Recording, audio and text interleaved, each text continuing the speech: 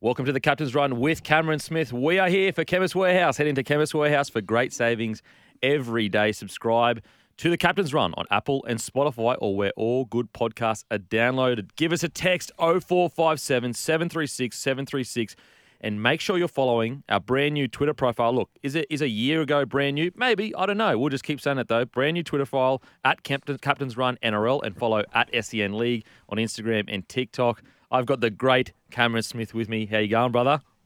Oh, I'm good, Campy. Very good. How good is it? We are up to the big games. Prelims this week, of course. The old foes, Penrith taking on the Storm, and then your men, the Broncos. Well, this is the Kemp Cup. That's what they're saying? It's the Kemp Cup in the prelim. How good? Oh, mate, it is incredible. And I think sometimes, because the year goes on as long as it does, and you kind of get lulled into like, this is NRL, this is the standard of rugby league, hasn't the last couple of weeks been a reminder that finals footy is just a different beast, a totally different beast? Absolutely. Yeah, absolutely. I think, and it's fitting, isn't it, that we've got, the second last round, 4 teams left, and it is the teams that finished in the top 4. So I think it just shows, the quality, the cream actually rises to the top. And there's a reason why these 4 teams finished right up the top of the ladder.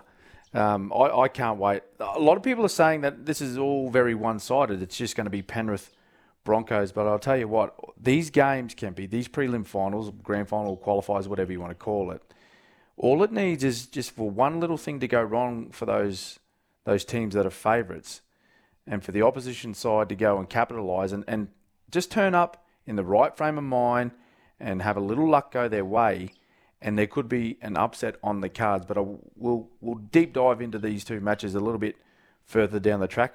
I just got to talk to you about where I'm at the moment, right? So the other night, very stressful. Yes. Very stressful match, Storm v Roosters. I was working on the game, actually. I was commentating, and I thought to myself, we're gone. Sammy Walker kicks a field goal. 2 minutes to go. We're down by a point. So I was a little bit stressed out after that one, right? We snuck home, Kempy. So I've taken myself out to nature. If you can hear the birds, chirping, I've just had to calm myself down this week and get ready for another big week of final footy. Oh, mate. Oh, the grey hairs. They just get... I don't know how coaches do it. I don't know how Bellamy isn't bald. Like, seriously, the hair must be falling out. Oh, it's unbelievable. And just to reiterate your point in regards to, you just don't know what's going to happen in finals footy. You'll remember this match, just as well. A semi-final, Broncos versus Storm, up at Suncorp. Yes. This isn't an upset by any stretch, but I genuinely remember being in that game and thinking and being surprised at how comfortable we had kind of managed the game. Like, not that we were taking the foot off the pedal, but it was just, it felt like that we had just played so well against a dominant Storm side, and all it took was a huge play by Sika Manu. Boom. The tide changes. Greg Inglis goes over for a match-winning try. Broncos are out. That's how quickly finals games can change by just a single big play. Yep, absolutely, mate. And I remember that game vividly, and I still consider that game the greatest game of footy I've been a part of. Given how close it was throughout the entire match and where the Melbourne Storm had to fight back from. At no stage during that entire game was the Melbourne Storm in front until Greg Inglis scored in the left-hand corner with I think it was like 45 seconds to go. Yeah. Yeah. So as you said, mate, the Broncos, and you were involved in that footy side, you were well and truly in control of that match. Right from the beginning, you started really well. You scored early. You controlled the match all the way through, and then one big tackle with a minute 30 left on the clock. Sika Manu hits Ashton Sims right under the ball. It pops loose. 3 tackles later, Greg Inglis is scoring in the corner for a very unlikely win. So I'm banking that these are going to be high quality matches that we see this weekend. Absolutely. Let's unpack finals week 2. So obviously the Warriors defeat the Newcastle Knights. What was that? You've obviously been around rugby league for so long now, decorated career, but there's something different about a Warriors win at their home ground. Such a substantial win as well. What was it like watching it, mate? Yeah, look, it was great. It was great to see the huge turnout as well. It was sold out, many days before kickoff. And you got to remember Sean Johnson back in the footy side as well. So he had himself right to go. When they took on Penrith, a week ago, they knew. Nearly a fortnight ago, they knew that they had a second chance. So essentially, taking on Penrith without Shaun Johnson, their best and most consistent player all year, it was a free shot at the stumps. It was a free throw at the wickets. And if they jagged a win, well, they got a week off, an extra week of rest for Shaun Johnson, and then a prelim final at home. But they went down, but they knew Shaun Johnson was going to be back. They were primed for that game, Kempy. Primed. And now, like you look at Newcastle, they come into that match with, the best form of any team in the competition. They'd won 10 in a row, looking for 11. But I just think that maybe the week before, extra time against Canberra, took a little bit of juice out of them. Jackson Hastings not in the football side as well. There was a bit of a change-up, although Adam Clune was playing some good footy, previous when he was playing in that side a couple of weeks earlier. But it was always going to be a big ask, And a lot of people thinking, the Warriors haven't been great the last month. Newcastle, they're on fire. This could be an upset. There's a reason why the Warriors finished in the top 4. Is because of the quality of football that they played throughout the season. Now, granted that they might not have been at their very best for the past 4 weeks, but you got to take into account they have been so consistent over the majority of the season, which is why they finished top 4. They got their best player back. They're playing in front of a home crowd that all they had to do was start well. All they had to do was start well, get their crowd behind them, and then they were always going to be very hard to beat. Newcastle dropped the ball, play 3, and then Shaun Johnson, he just goes to work. He just, he had his hand in the first 3 tries, 16-0 after, 15 minutes. It was always going to be hard for the Knights to come back from there. The way they played compared to their last month of rugby league, or even 6 weeks, it makes me wonder, was Webster tapering for this game? Did he have it kind of, look, all right, we're playing some lower tier sides for the rest of the month, so 4 weeks left, and we're playing teams below us. Did he taper his, for example, did he increase conditioning? Did he make training during the week a bit harder so they might have been a bit flatter during that period, or building towards this second week? Because it looked like they were going to finish top 4 quite a ways out. Yeah, Kemby, I'll tell you what, mate. I remember when I was playing back, and this is going back sort of the middle third of my career, where we would get sort of a month out from finals, and we would do what our conditioning staff would call a mini preseason. Wow! Okay. Leading into the finals.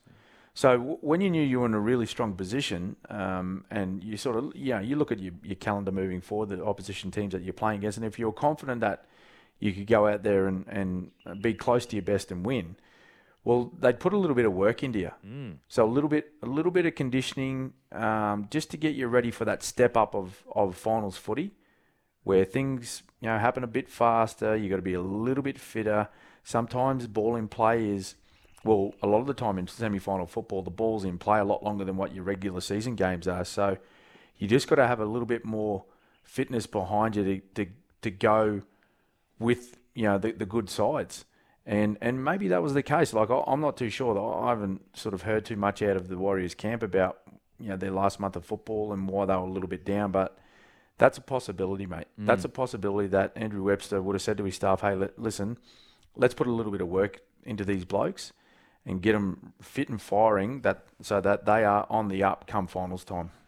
Yeah, I think it almost as well, because you've got the physical side of it as well as the mental side of it. It's almost mentally preparing you as well, because each day you're coming into a bit more work, the intensity's a bit higher.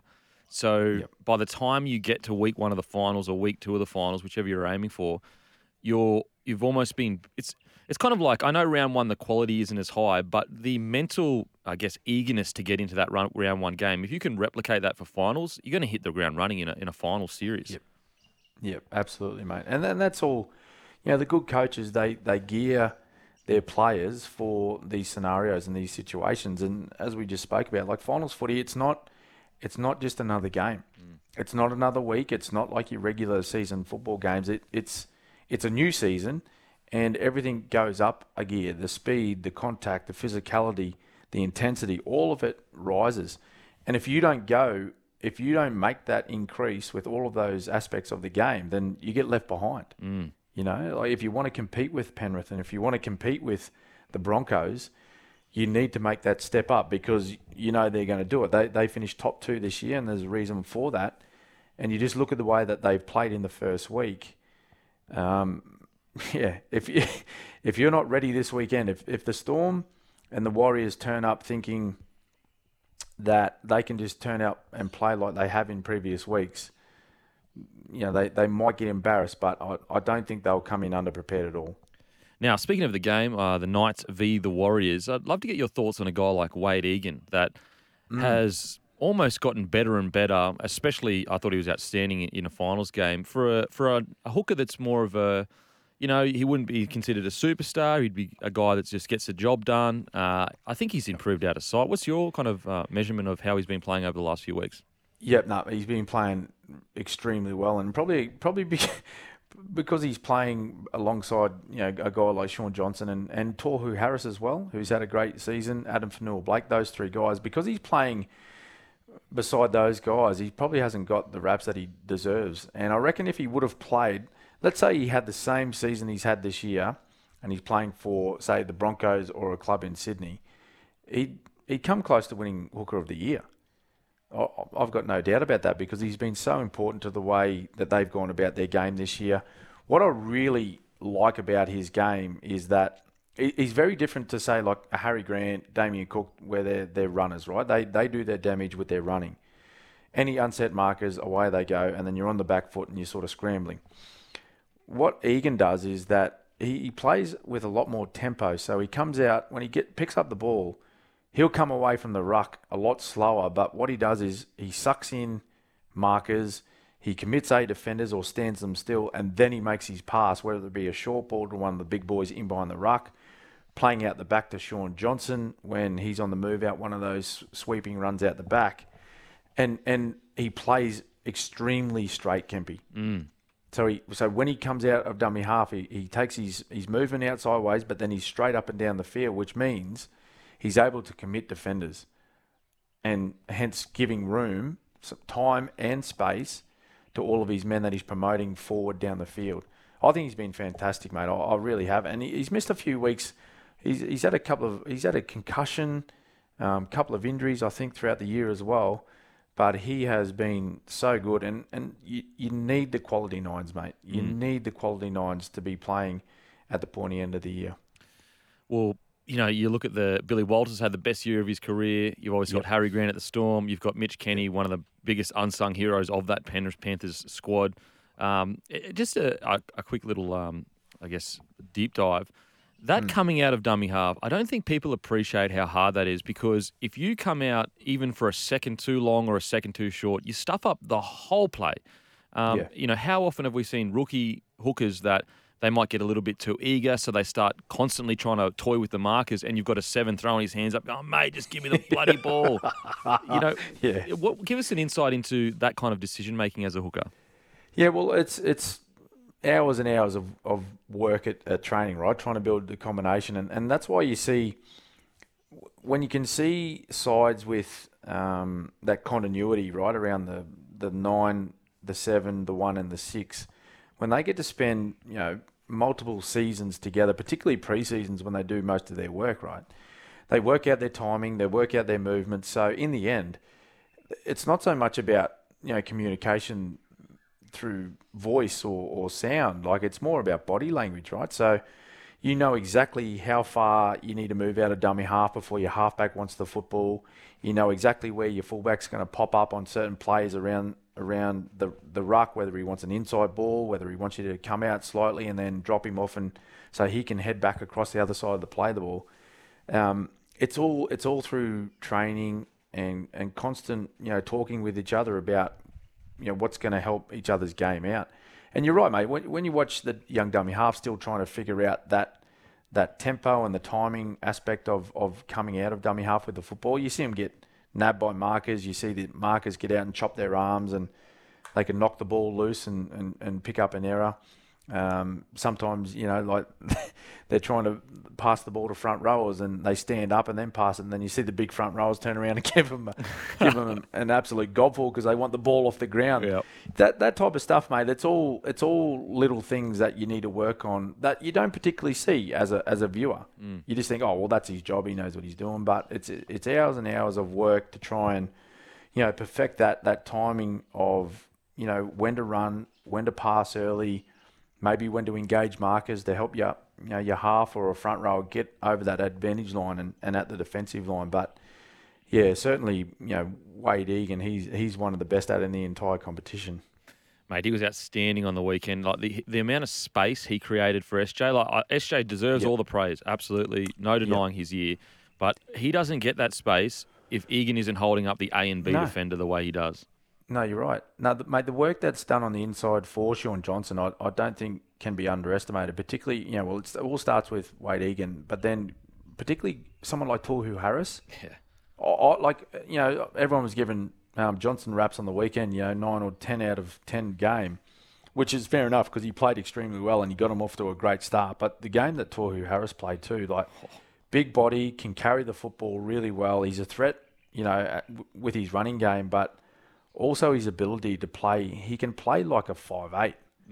In fact, he's worn the 6 numerous times he's played 6 for Storm, he's played 6 for Warriors, I'm pretty sure he's played 6 for the Kiwis. Yep. In a test match as well. So he is a very, very good player, and he's going to have to be at his best come this Saturday against the Bronx. Now, before we head to a break, we've got a text here. G'day, Shaggers. The reptile Shaminda is safe, boys. But with 2 minutes to go, I was ringing Australian cricket team to get their advice That's right. to get the rooster tattoo. Yes. He said, 2 minutes to go, I was ringing the Australian cricket teams to get their advice on sandpaper to rid of the rooster's tattoo, the reptile. Classic.